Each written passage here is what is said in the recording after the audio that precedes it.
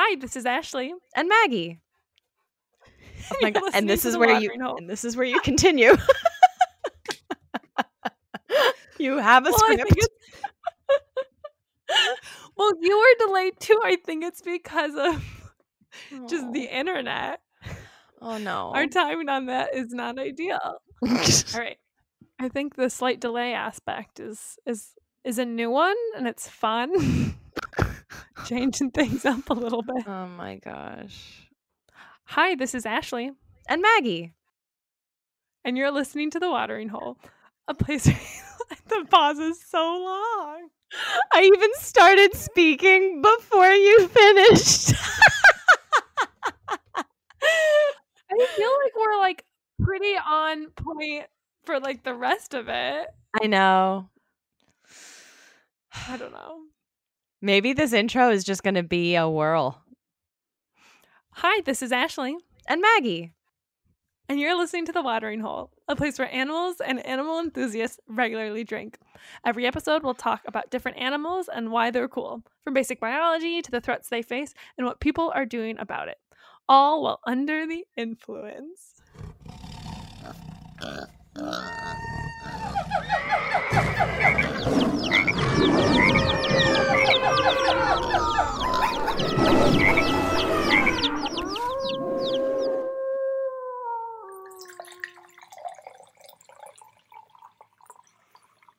Oh, you made it. Maggie, I can't. Welcome to podcasting during quarantine. Welcome, everybody. So this is going to be great. And, kind of like the rest of you out there, we're winging it because we are not in the same location right now. And we happen to have a very poor internet connection. And I finish speaking. And then there's 3 seconds in between when Ashley starts speaking because that's how slow it goes. And likewise, vice versa.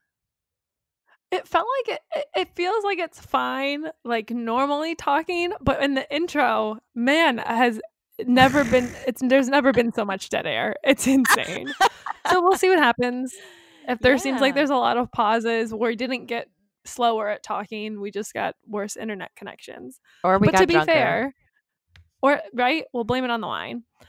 To be fair, it was always our hope to remotely podcast because you moved to Maine, and now we're in a pandemic where that's kind of how everyone has to do it anyway. Yeah. So here we are. Honestly, we should have been doing this sooner, but I was in New York quarantining for much longer than I thought without a microphone.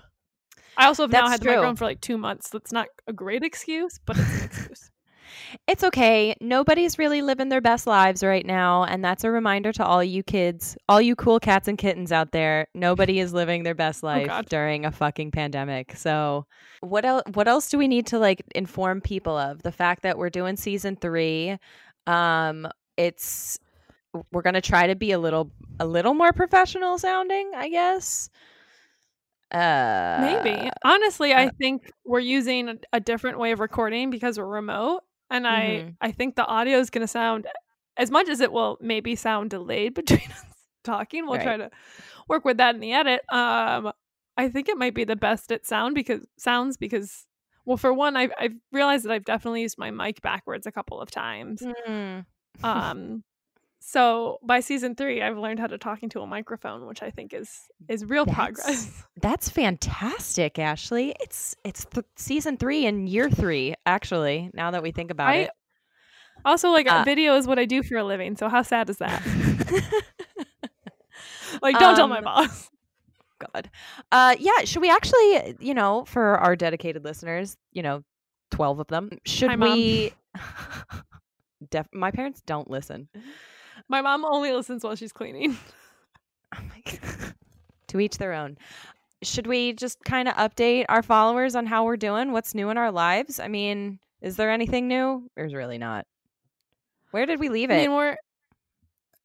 We left it where our last episode, we were saying how we were going to be at the Environmental Film Festival.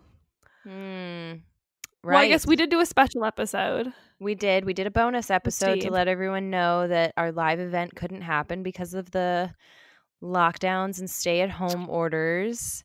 And that was a couple months ago. So not much has changed. Right? Well, that's the thing. It was like 4 months ago. I was at dinner with my mom today. At dinner, we were sitting on our back porch eating dinner. You were sorry. I'm like, Ashley, like we were not out of the house. But I was just like the things that because I had a really busy month of March planned. I had work travel, I had personal travel, I had the film festival, all planned, all got canceled because of COVID. But like after that, I didn't have like a ton of plans. But that was also like almost 4 or 5 months ago, and I'm just like, we're going into August. We're recording this at the very end of July. I know, and like. We're 2/3 done with this year, which is insane. That's insane. Absolutely crazy. And you're right. Like, I mean, obviously this is not the summer that anybody imagined. Like you were up in New York at your parents' house with literally 5 articles of clothing. Right. And then conversely, you know, Nick and I were going to go to Peru. Same thing. So, no, things happen. Things happen, and we're trying to cope. But yeah, living up in Maine has been all right. It's definitely really quiet. I've come down to DC once just to see some life, and that was all right too. So making do. Yeah, but honestly, every time I see you out with Argos, like he went swimming the other day, and like, oh my gosh, what a boopies! Oh my goodness, it was insane. But Argos is like living his best life, and that's like he is. So that's the best thing to see. Gosh, one thing that you and I have already talked about, but I'm sure our listeners will appreciate, is that we've been at home now with our dogs nonstop, as many pet owners have been, and they're gonna be in for a rude awakening when we all go back to the office. Mine can now attest to that because I've had to go back to the office. And well, also I have a new job, everyone. I'm an editor at a newspaper. Yay! It is pretty neat. But yeah, I had to go back to the office last week and stop working remotely. And apparently Argos has developed howling. Like mournful. Oh. Honestly, he probably learned that from Ollie. Ollie's probably like, listen, when they leave, howl. They hate it. Everyone gets so mad. Yeah, so Ollie's gonna be real screwed. He has really horrible separation anxiety. The longest he's now been left alone for like the past 5 months, I think, has been 5 hours. And he did remarkably well. Good boy. He did bring some bread off the counter, but he didn't open the bag. He just moved the bread.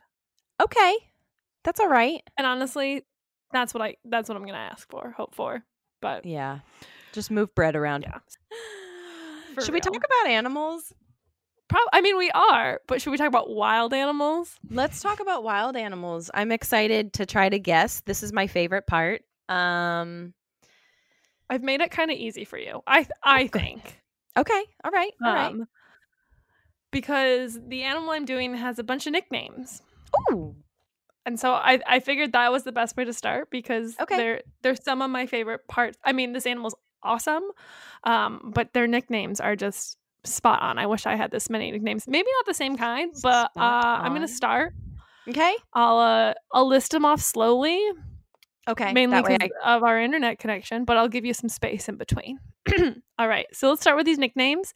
So we've got snot otter, lasagna lizard. Okay. Allegheny alligator. It's a hellbender. Yes, it is. Yes. Well done. I also had Devil Dog and Grampus on there. And there's actually like a handful more like combination, like Mud Dog was one. But yeah, so hellbenders, what I'm doing, specifically the Eastern hellbender. Fuck yeah. Their Latin name is Cryptobranchus allegheniensis. Sounds great. That's pretty close. But the first part, did you just hear that? What was that? I knocked over some nail polish. Oh, did hear it. I talk with my hands even on Zoom. Oh, she's gone. I don't know where she went. She didn't tell me. Maggie. I wanted to get my Hellbender hat. Oh, that's a perfect reason to leave. That's awesome. Where did you get that? Hellbender Brewery in Washington, D.C. Oh, shit. My parents' favorite thing to do, which is great being home, is to just go to breweries. And I remember that being an option when they were coming down to DC. We just didn't go. I'm going to have to go. Mainly for that hat. Yeah, it's my favorite hat, actually. Oh, that's awesome. Oh, that's so exciting. All right, so back to this Latin name, Cryptobranchus, the first part, the genus, means crypto means hidden, like I thought I knew other things. Crypto just means like cryptology, like secrety. Yeah, that's what I think of. And then bronchus, like think of like your brachia, your lungs. So it means hidden lung. Yeah, bronchitis. Yes. I was gonna say brontosaurus, but that ain't it, right? I don't think so. Brachiosaurus. But Brachiosaurus. Sure, they had lungs, I bet. So we'll kind of get into that a little bit later. And then the Alleghenius refers to the Allegheny watershed, where a lot of them are found here on the East Coast. But I'm sure, Maggie, you and our listeners are wondering about the name Hellbender because it's such a distinct name and where that comes from. And so a lot of the kind of, there's no like real like origin, like this is where it was first written down. But the theory is that a lot of, when settlers first saw this creature and identified it, they said, and I quote, "It was a creature from hell where it's bent on returning." So it looked like it like climbed from, apparently they think it looks like some kind of like demon or like, it's not pretty. I'm not gonna lie. They're like the cute kind of ugly, but emphasis on the ugly. But they're actually pretty harmless unless you're a crayfish. So let me get a little bit into what these guys look like and why maybe people apparently thought they looked like they were bent on returning from hell. Did you already say that they are amphibians? Oh, no, I didn't. Okay. But that's good to know. But yeah, so they are amphibians. They're Hellbender salamander, and they're actually the third largest salamander in the world after the Chinese giant salamander and the Japanese giant salamander. But they are the largest in the States. So that's third largest overall, largest in the States. What does that mean? You're probably going to tell us. Like how big? You don't think I'm going to list for you verbatim how heavy and the size of these guys? You only do it every episode. I actually took that into account. I do know in length. I didn't actually write down the length, but side note, this will come up later. I did spend a summer at the Buffalo Zoo in Buffalo, New York, as a docent. So those are the people who like stand outside of exhibits and like give you information about the animals. And I had 4 stations, and one of them was a Hellbender station. Oh, so granted, this was like 5 or 6 years ago, but I still have some Hellbender knowledge, and they usually average around 2 feet in length. So in terms of those size, rankings, they are rivaled in length by the reticulated siren, which is another amphibian, but it's much leaner. So it's not as big like overall, but it's pretty long. And then they're actually the 4th heaviest amphibian, up to 5.5 pounds, because the Goliath frog is actually 3rd place in terms of the heaviest. So I guess like for size, they must take into consideration like length and like, I don't know what large means. It must be a combination of length and weight. Yeah. I don't know how to respond to that. You're right. So what do these guys look like? So they have a long, flat body and short, little stubby legs. They got 4 toes on the front. Like me. Maggie is a Hellbender salamander. It's true. They have 4 toes on their front legs and then 5 toes on the back. Also me. And then Maggie's missing a couple of toes on her hands. A couple of toes on my hand, you just said? I did. They don't have fingers. Nice sip of rosé.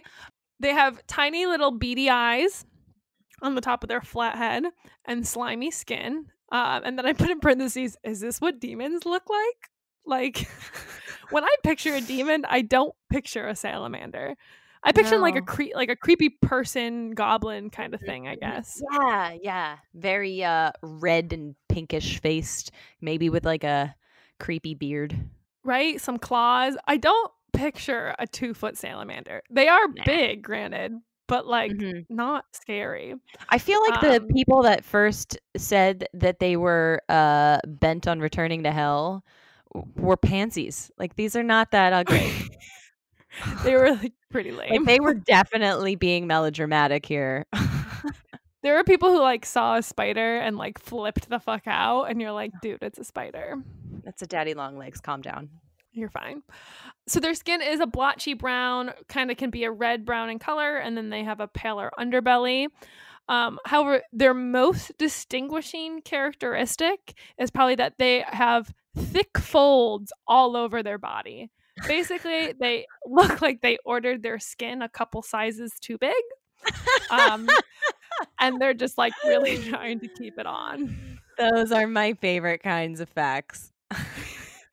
But these guys are insane. And the reason they have so many skin folds is because of increased surface area.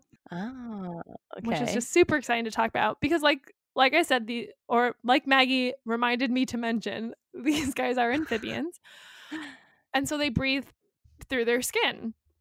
So if you have more skin, you can essentially breathe more because there's more areas where that gas transfer. I'm not going to act like I know the technical terms while I'm drinking this wine. But anyway, they absorb oxygen from the water through capillaries in their side frills, as one article referred to them. So if you have more side frills, you get more oxygen. And honestly, if I had to grow more skin to breathe better, I would, because I'm not the best breather. What was it? It was last season, I think, we talked about the Mata Mata turtle that had skin flaps, and they weren't necessarily sure what it was used for, but it was possibly for like soaking up oxygen out of the water that they lived in, because they're very sedentary and they hang out in the under dead leaves in the water. So like oxygen ain't that good to come by. So they could use their skin flaps to collect as much as they could. How did I remember that, guys? Well done. But yeah, so if you want to breathe better and you're an amphibian or even a reptile in that case, but get more skin. Do it. Ew, gross. Now that's making me think of like Silence of the Lambs or like The Walking Dead, The Whisperers. The lotion on the skin, or else it gets the what again? What does it get? Or else it gets the, I don't know. Oh, I don't remember now. Hose? No. Everybody is screaming at us. I know. Except or it gets the hose. It's hose. It's hose again. Oh, thank God. All right. But I will say, do you remember back when I was saying their Latin name so eloquently? Yes, that their name means hidden lung. So these guys actually do have working lungs. Wow. But they don't use them. Yeah, that's really cool. Putting it all together. So I didn't go a lot into my research, but I think a lot of it's used for like buoyancy, floating up and down, because they live a lot in streams. But they pretty much only breathe through their skin. They don't actually use their little lungs. They're kind of just leftovers. But so the next thing I put in caps, because this is very crucial. They are not a mud puppy. Now, a mud puppy is a thing, but it's not a hellbender. And I think part of the confusion is because they have all those nicknames, and one of them is like Mud Dog. And I think mud puppies are also called like mud skippers. But the main thing is that mud puppies have external gills and are much smaller, where hellbenders are big and they don't have external gills. So that's the main way you can tell a mud puppy and a hellbender apart. Am I the only one that thought mud puppy is like some kind of southern dessert? I think so. Are you thinking about hush puppies? That might be it. I mean, I know what a hush puppy was, but it did cross my mind when you said mud puppy. I was like, it sounds like hush puppy, but mud puppy makes me think of like mud pie and I don't know, something southern. Which, speaking of, oh my gosh, when I was a kid, I would play around in our backyard, which had a creek running through it, and I would just constantly play in the mud. And there were 2 times that I made a mud ball. Like the most perfectly round squishy but not too squishy mud ball, and I wanted to keep it forever. So I put it in our downstairs freezer where my parents kept like all the extra like summertime hot dogs, hamburgers, pizzas. And that mud ball sat there, I kid you not, for at least 3 years. It was there every time, every summer. I'd go down and be like, well, it's still there. And then finally, I think I turned like 17. And I was like, this should probably go outside. Maybe we don't need to keep this clump of dirt in the freezer anymore. Oh my God, what is wrong with me? We do weird things. I still do weird things. I don't know that I've ever kept a ball of mud in the freezer, but you know. Also a bud. Okay. So we went blueberry picking, and we picked my parents picked 7 pounds of blueberries, and then my sister was in town, so we picked 19 pounds of blueberries. So we had a lot of blueberries. Mm-hmm. So my mom froze a good portion of them. Yeah. Which makes sense for like smoothies or like desserts or whatever. Well, she defrosted them and they were squishy because that's what happens when you defrost frozen fruit. And she was really upset. She thought they would just be normal blueberries. And I was like, this is the first time any kind of like culinary information I've like surpassed my mom. I was like, what did you think? You thought you were just going to get normal blueberries back? Like, that's not how freezing fruit works. It's adorable. Anyway. All right. So, where can you find these hellbenders? Tell me. So, the Eastern United States. That's where you can find the Eastern hellbender. From southern New York all the way down to northern Georgia. And then I listed a bunch of states that they're found in, but I'm not going to bore you with that. So, where on the eastern coast can you find them? So they're actually a habitat specialist. They're pretty bougie, and they fill a very specific niche within their environment. So this is in quotes. Success is dependent on a constancy of dissolved oxygen, temperature, and flow found in swift water areas. So what that means is that they're very temperature specific and that they like fast moving waters, and which typically is... That sounded, the way I said that to myself sounded like I was breaking up over the internet to myself, which was great. So they like really narrow streams because water tends to move faster there. And they like to hang out under rocks. That's kind of where their challenges come in. I feel like that shouldn't be a surprise in terms of conservation, is that they are very specific to they like certain habitats, and that's where they're going to flourish. And so if something goes awry, they're not going to be found there anymore. But another thing to point out, and actually I like scrolled by a video the other day that related to this, oddly enough. So they like to hang out under flat rocks. And if you've ever been hiking, you've probably seen cairns. Cairns. Cairns? Is this how you pronounce it? Cairns. Like, there we go. They're the stacks of rocks. Yeah. Yes. So in streams, they're not good to have, depending on what wildlife is there, but most of the time, especially in streams, you kind of want to leave those flat rocks there because there's a lot of animals like hellbenders who depend on living under those rocks. So by moving those rocks, you might be disrupting a habitat, disrupting a nest. So as much as they're cool and maybe fun to, I've never done it because I can't balance things for shit, they actually can be pretty disruptive for hellbenders. So in a stream, don't do it. If you're like on top of a mountain, maybe. I don't know who's living under there, but if you're moving rocks, you're probably moving somebody's house. So just keep that in mind. If you're an avid hiker, I would say even if you're in the mountains, don't then, because you could be moving the home of an axolotl. Ooh, also true. Guys, how am I remembering things? I'm very impressed. It's been a while. You've been holding all this information in. You just need to let it go. But yeah, I think there's something to be said of like, leave nothing but footprints, or it's more eloquent than that, but you're not gonna get that from me. But just don't touch anything. So what do they do? I think that's important. What do hellbenders do? Well, for the most part, they hang out under rocks. So don't touch the rocks. But they'll go out to breed and they'll go out to hunt. They're somewhat nocturnal, and their peak activity is reported 2 hours after dark is when they're doing the most stuff. So they hunt crayfish. They'll also eat small fish. They'll eat other hellbenders, tadpoles, toads, and water snakes, but crayfish is the main thing. And they're ambush predators, which is fun because like a lot of like big carnivores are also ambush predators, but so are these. I mean, they're not tiny salamanders, but they're much smaller than like a lion. So they'll just sit and wait until something yummy comes by and they'll just go and get it. So then I have a list of fast facts, which will be slightly delayed facts because of internet connectivity. but they're going to be as fast as possible. Okay. Maggie, are you ready? I think so. I've turned this into a game show because that's the kind of person I am. Are you ready? It is. I am. All right. How long have hellbenders been around? Like the species as a whole? I'm going to say 1.6 billion years. 65 million years. So okay. A little bit less, but still a long time. Right idea. How long do hellbenders live in the wild? 15 to 25 years. Oh, you got part of it right, but flipped. 25 to 30 years. Oh. So they can get pretty old. And they actually reach sexual maturity not until they're like 5, 6, 7, 8 years old. So it takes a pretty long time before they can reproduce. That was really delayed, your video versus your audio. So I just saw your mouth moving and I was like, what in the fuck is she saying?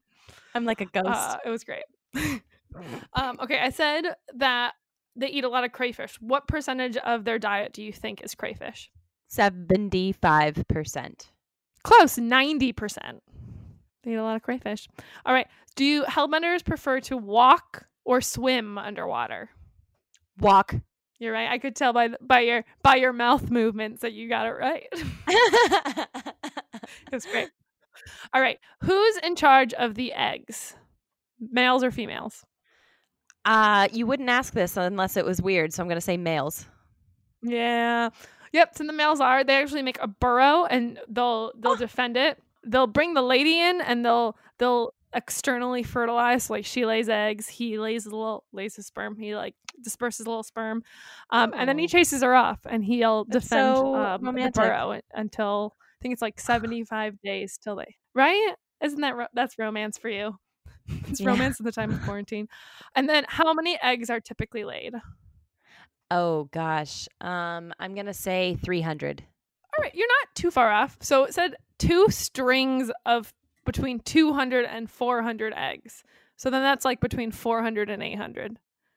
Anyway, there's strings of eggs, and then they form this big like softball-sized mass of just like jelly eggs, which is great. And then you get a bunch of little baby hellbenders. Well done, Maggie. I have to say, for my fast facts, you did excellent. Thank you. That was fun, actually. I really enjoyed that. Right? I love games. So in terms of conservation challenges, so luckily there's been a lot of attention to hellbenders, I feel like, for the past like decade or so about bringing these guys back because they're a good indicator of a healthy ecosystem because they're so, focused in on their environment. Only one population that's in Missouri is protected under the Endangered Species Act, though. The other ones aren't considered vulnerable enough to be protected under the Endangered Species Act. Sounded like you went underwater when you said that vulnerable word. I did. I was hanging out with the hellbenders. And then they're IUCN red listed as near threatened as a species overall. So I feel like their threats they're pretty predictable.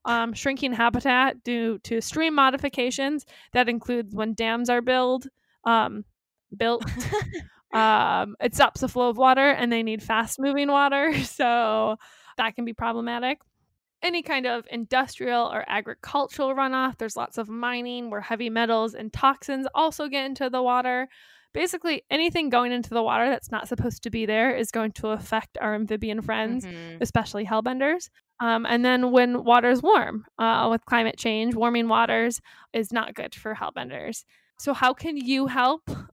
Honestly, one of the biggest things is to educate yourself and others about the importance of hellbenders. Know if they're in the local ecosystems. There's lots of hellbender reintroduction projects going on. I know when I worked at the Buffalo Zoo, they were raising a bunch of hellbenders to maturity because they don't reach maturity, like I said, until, 5, 6, 7 years. But once they reach that age, they're much more likely to survive in the water. So volunteering for projects like that. But then also apparently there's this myth that hellbenders are venomous, which is not true. They're not going to do anything to you if you're not a crayfish. So making sure, so a lot of times fishermen will catch them, and if they think they're venomous, they'll kill them if they catch them on their lines. So just trying to dispel that myth that they're venomous so that people understand that they're not going to hurt you. They're not going to do anything bad. The fact that they're here means that this is a healthy stream. Special thanks to my sources, Fish and Wildlife, Defenders of Wildlife, Wired, Smithsonian, and then, of course, a little bit of Wikipedia, because we all need a little bit of wiki. Yes. Very good. And that's Hellbenders for you, Maggie. Oh, loved it. The clapping. That was fantastic. I love it. I love it. I was really nervous, and by the end, I was definitely talking a lot faster. So apologies, but no, this was great. You have wanted to do Hellbenders for a while, so I'm so glad that we're kicking off season 3. What season are we on? I'm gonna take a wine break and refill. How's that sound? That sounds good. How much do I have? I think I'm good. So go. All right. So are you ready for your hints? Oh my God, I'm so ready. I have a couple different kinds of hints, but we're going to start with obviously the most difficult one, and I still believe in you. So we'll see how it goes. Perfect. I also want to point out that this animal was suggested to us over Instagram. So your voice too can be heard, audience members. Okay. The first hint is not all who wander are lost, which is a quote that was said by J.R.R. Tolkien. Yeah, but not by any animal. Famously. Emphasis on the word wander. What? I'm going to need another clue. Okay. Do you want the Latin name, or do you want like a really good, easy clue? Latin name. You know me. Come on, Maggie. You know your audience. Diomedia exulans. Oh, fuck. Diomedia exulans. Diomedia. I feel like it's like day or sun. No? So exulans in Latin means exile or wanderer. Okay, you think that the wandering's going to help me here. It didn't help me before. Wander in Latin is not going to help me now. Okay, what kind of creature was what was the big creature in The Rescuers and The Rescuers Down Under that helped the mice get around? Oh. There was a big bird. It's a stork, an ibis, The Rescuers. You said that they helped the mice, and was it an albatross? Yes. Motherfucker, I was literally gonna say albatross was my first guess when you said wanderer. Fuck, I'm so mad at myself. Oh my gosh. You gotta trust your gut. I am doing the wandering albatross. Oh, I should have. It's, you know what? It's the fuck, I'm so mad at myself. I was so gonna guess it. Oh my gosh. Terrible. Okay, well, I'm very excited to be doing the wandering albatross. The wandering albatross in Greek, again, it's Diomedia media exulans. Diomedia is the Greek hero in the Trojan War. Ooh. A Greek hero. One of the big ones, like next to Ajax and Achilles. Yeah, all that. And in mythology, all of his friends turned into birds. So this is kind of how it all comes together. If I was to be a Greek god, I'd want all my friends to turn into birds. Maybe as long as I could turn into birds with them. Right. It'd be weird if then I couldn't talk to them anymore. It'd be so weird. They'd just be circling you constantly, being like, "What the fuck did you do to us?" Throw in some bread. Bread that Ollie has just carefully put on the floor for you. That he's brought down. He's been preparing for this for months now. Oh my God.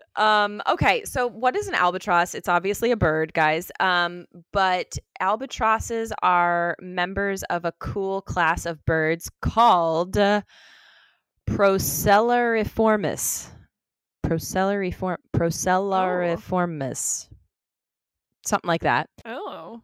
Procellariformes include a couple different kinds of birds, including albatrosses, petrels, and shearwaters. And it's a family, it's an order, of seabirds. So birds that primarily spend their lives out on the open ocean, or pelagic lives. that means they feed in the open ocean. And what kind of makes these birds really exceptional is that they get their water from drinking salt water, and they have these tubed noses that they can expel salt out of like their what looks to be their nostrils. So it's very cool. You That's can insane. Google an albatross, a petrel, shearwater, and check out their noses. That reminds me of our Galapagos. Nope, our marine iguanas, who also got rid of salt through their noses. And apparently that's like exactly the thing to do if you have too much salt. It is very cool how evolution figures out what works, right? I'm constantly amazed. Also, the idea of salt coming out of my nose seems so painful, but I understand that if you're evolved that way, it's probably not the case. It's terrible.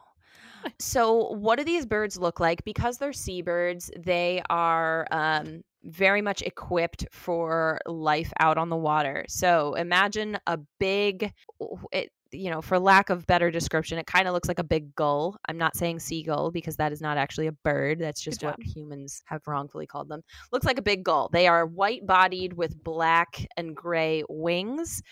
But the great and cool thing about wandering albatross is that they have the largest wingspan of any bird in the world. So that's about 3.5 meters across or 11 feet long. Think about that. Oh, shit. 11 That's feet. like 2 of me. I know. So they are I'm one amazing. albatross wing in size. Yeah.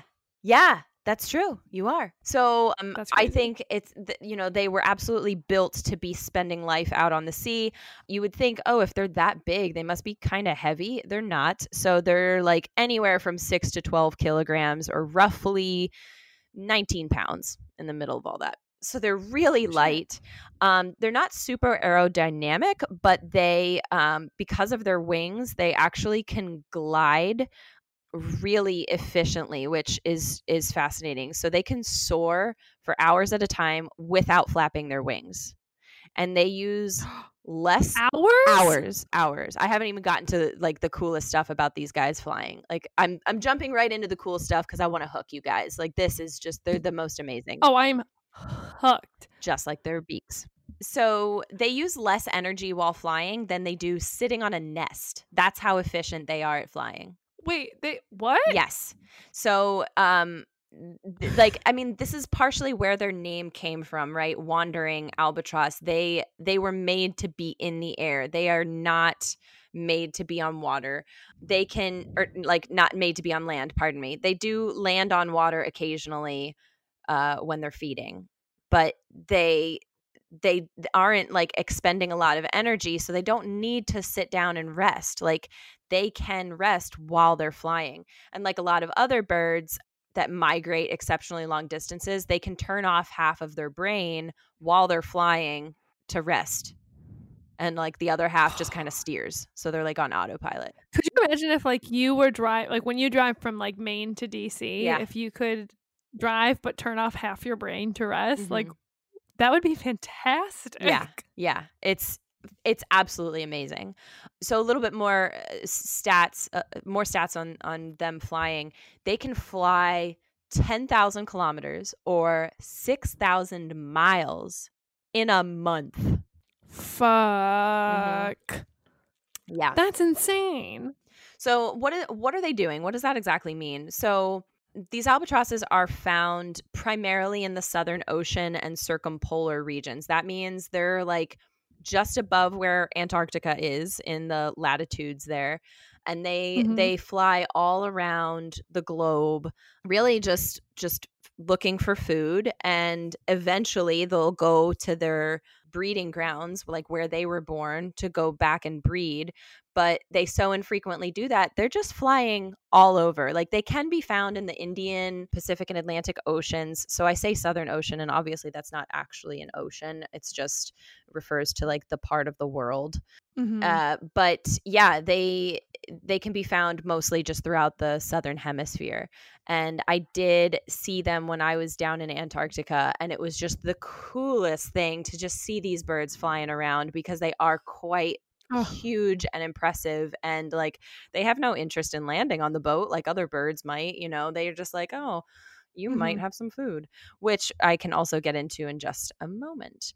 I can't imagine seeing them in person. I mean, I feel like they're like, in my head they're big, but I feel like in person I'd just be like, I was not expecting this. And I didn't as much as you told me they're 11-foot wingspan, like they've got to be huge. They definitely are. And so like when you're on a boat or when you're like wildlife watching, it's really hard to gauge how big something is. And I say when you're on a boat because like the ocean is completely massive. You can't actually like see how big something is. These birds looked completely normal sized and they were like, a quarter mile away. So that's just to give you an idea of how big they were. I have a few pictures of them, not great ones, but that was also because we were going through the Drake Passage, which is like infamous for its waves and rough seas, and it was really rocky. But anyway, so a little bit more about their flying, because again, it's super cool. They can fly up to 40 kilometers an hour or 24 miles an hour. So not that fast. They glide, they coast. I mean, it's faster than I move ever. Right. I'm not in a car. So. And I mentioned that they are circumpolar. They're just flying around looking for food, and they very rarely go to land. They only go to land to breed. And that's roughly, I'm going to get more into it, that's roughly, though, every 2 years. But they can go up to 5 years without ever setting foot on land. Stop. Isn't this amazing? They were made to do this. We can't comprehend this, but like they were made to not be on land. Could you imagine? Now I'm not a lazy person, but like I'm good being like sedentary. Thank you. Could you imagine constantly moving? Granted, you're flying or gliding for 5 years. Yeah. Isn't that insane? Insane. So what are they doing while they're flying and gliding? They're looking for fish, like I said. Fish, not just fish. They also eat cephalopods or crustaceans, whatever's hanging out kind of on the surface of the ocean.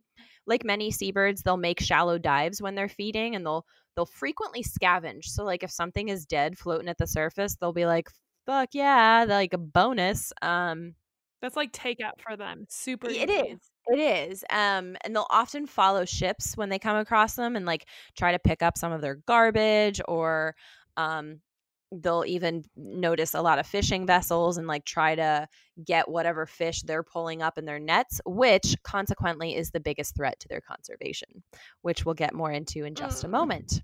But besides these fishing vessels, they have almost no natural predators. Like, because they're so rarely on the water's surface, they're not like really running into any predators that want to eat them there. Like, sure, a killer whale might, if it's desperate, like try to snag an albatross, but that's a lot of feathers that it doesn't want to deal with. And maybe a great white shark might want to grab one. But kind of similar to a lot of other seabirds, like they can fly away. They can just get up and move if something's underwater trying to get them. So they really don't have a lot of natural predators. And because they're so big, nothing in the air is looking to get them either.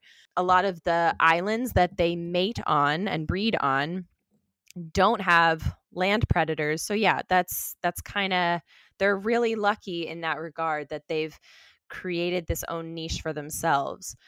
I was to say, I feel like birds as a whole have like really figured it out with this whole flying thing, where like a lot of the times like birds are good because nothing else is really in the air other than like maybe some other birds are going to go after them. But a lot of times like birds are pretty solid, especially seabirds, because nothing's jumping out of the water like high enough to grab them. Although I've definitely seen videos of like massive fish or something like jumping out of the water to get a bird. Yeah. Which is insane, but I feel like also very, very rare. And like up north here in Maine, we have a lot of seabirds, including terns and petrels and puffins. And the predators that go after them are actually mostly terrestrial or land-based birds themselves, like owls. Great horned owls are pain in the ass to puffins and terns, minks and things like that. Like they'll go after these birds, but those are things that the albatrosses don't have to deal with. So it's kind of cool. Listen, you just stay in the air for 5 years and you won't have to worry about a single great horned owl. It's great. So where are they breeding? South Georgia Islands, including a few others that are in that circumpolar region. So this range throughout the Southern Ocean, like islands like Crozet, Kerguelen, Marion, Prince Edward. I don't know. You can cut that out.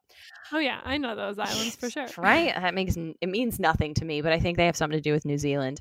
These birds, they become sexually mature at 11 years old. Oh, shit. So that takes them a while, which means how long do they live? I think some people, you included, Ashley, are probably familiar with a very famous albatross called Wisdom. She was not a wandering albatross. She was a Laysan albatross. She is or was about 65 years old. So they can live up to 60. That's crazy. Mm-hmm. Yes, very cute. They'll mate for life and they'll breed every 2 years, which is quite adorable. So they have this courting ritual every time they encounter or like rejoin each other. If you haven't seen it before, you should definitely Google albatross courting ritual or mating ritual, because they do this really amazing dance together and it's so choreographed. You would think, like, how do they know that they're moving? How do they know that the male is moving this way when the female is moving that way? And it's actually interesting because they kind of develop their own special dance between the two of them, which is really sweet. Oh, maybe that's why I love birds so much. It's like so much of their like mating rituals are like dance related. And I'm really big into like theater and Broadway. There you go. Maybe that's where the crossover is. That's it. I find it so romantic, actually. Like, I just can't. Broadway birds. I love it. So the pair will create nests out of mud and grass, and they'll lay one egg, and then mom and dad will take turns incubating. Oh. Once the egg hatches, they will take turns going out to get food, and eventually they'll both go out to hunt at the same time, leaving the chick alone for longer intervals, thus like encouraging the chick to fledge, aka leave the nest. Is that what my parents are doing when they go out for a while? Encouraging me to fledge quarantining at home. Is that what your parents are doing when they don't cook you dinner at night? Right. Oh my God. I was like, I had to make sure I ate dinner before this episode, because if my mom walked in with dinner again while we were talking, I was like, I'm never going to live this down. I would not let you hear the end of it. So Megan and I were talking, just not recording a podcast. And we were on like a Google Hangout or whatever. And Meg was like, how is it living at home? And I was like, it has its ups and downs. And then like on cue, my mom walked in with my dinner plate. I know. With dinner that she had made me. I was like, okay, so it has like a lot of ups, but I can't handle it. I do like cooking. Like my mom will be like, oh, aren't you happy that I made you dinner? I'm like, well, yeah, but like you always make dinner. But like when I live alone for like the past 5 years, I make myself dinner. Right. No, moms are the best. Every time I go home, my mom's like, here, do you want some more food? Eat more. You're too skinny. I'm like, that's because I eat pancakes and salad for dinner. I mean, it's a full balanced meal, Maggie. I don't know what you're talking about. It's what I had for dinner tonight, everyone. It was completely balanced. Albatrosses. Yeah. So it is really sweet that because they mate for life, like there is going to be a time, of course, when one of them doesn't come back to the nest. And evidence suggests that they might repair with another bird. But I just find it so sad. Again, I just think these birds are like hopeless romantics like me. That's just kind of how I anthropomorphize them. But anyway. A little bit more about them. There are roughly 25,000 plus in the wild and over 8,000 breeding pairs. That's what we estimate. And unfortunately, as I mentioned, because of fishing vessels, which I will tell a little bit more in a second. That was so awkward how I just said that. No, you did great. I thought it sounded perfect and not awkward at all. So I'll tell a little bit more in a second. Oh my God. So let's try again. Take 2. Scene. I don't know what I'm trying to say. I'm trying to make things connect and transition, and I can't right now. Your transitions are beautiful. It's like, on PowerPoint when things dissolve one into another. You're like a PowerPoint presentation. I'm dissolving and then reemerging.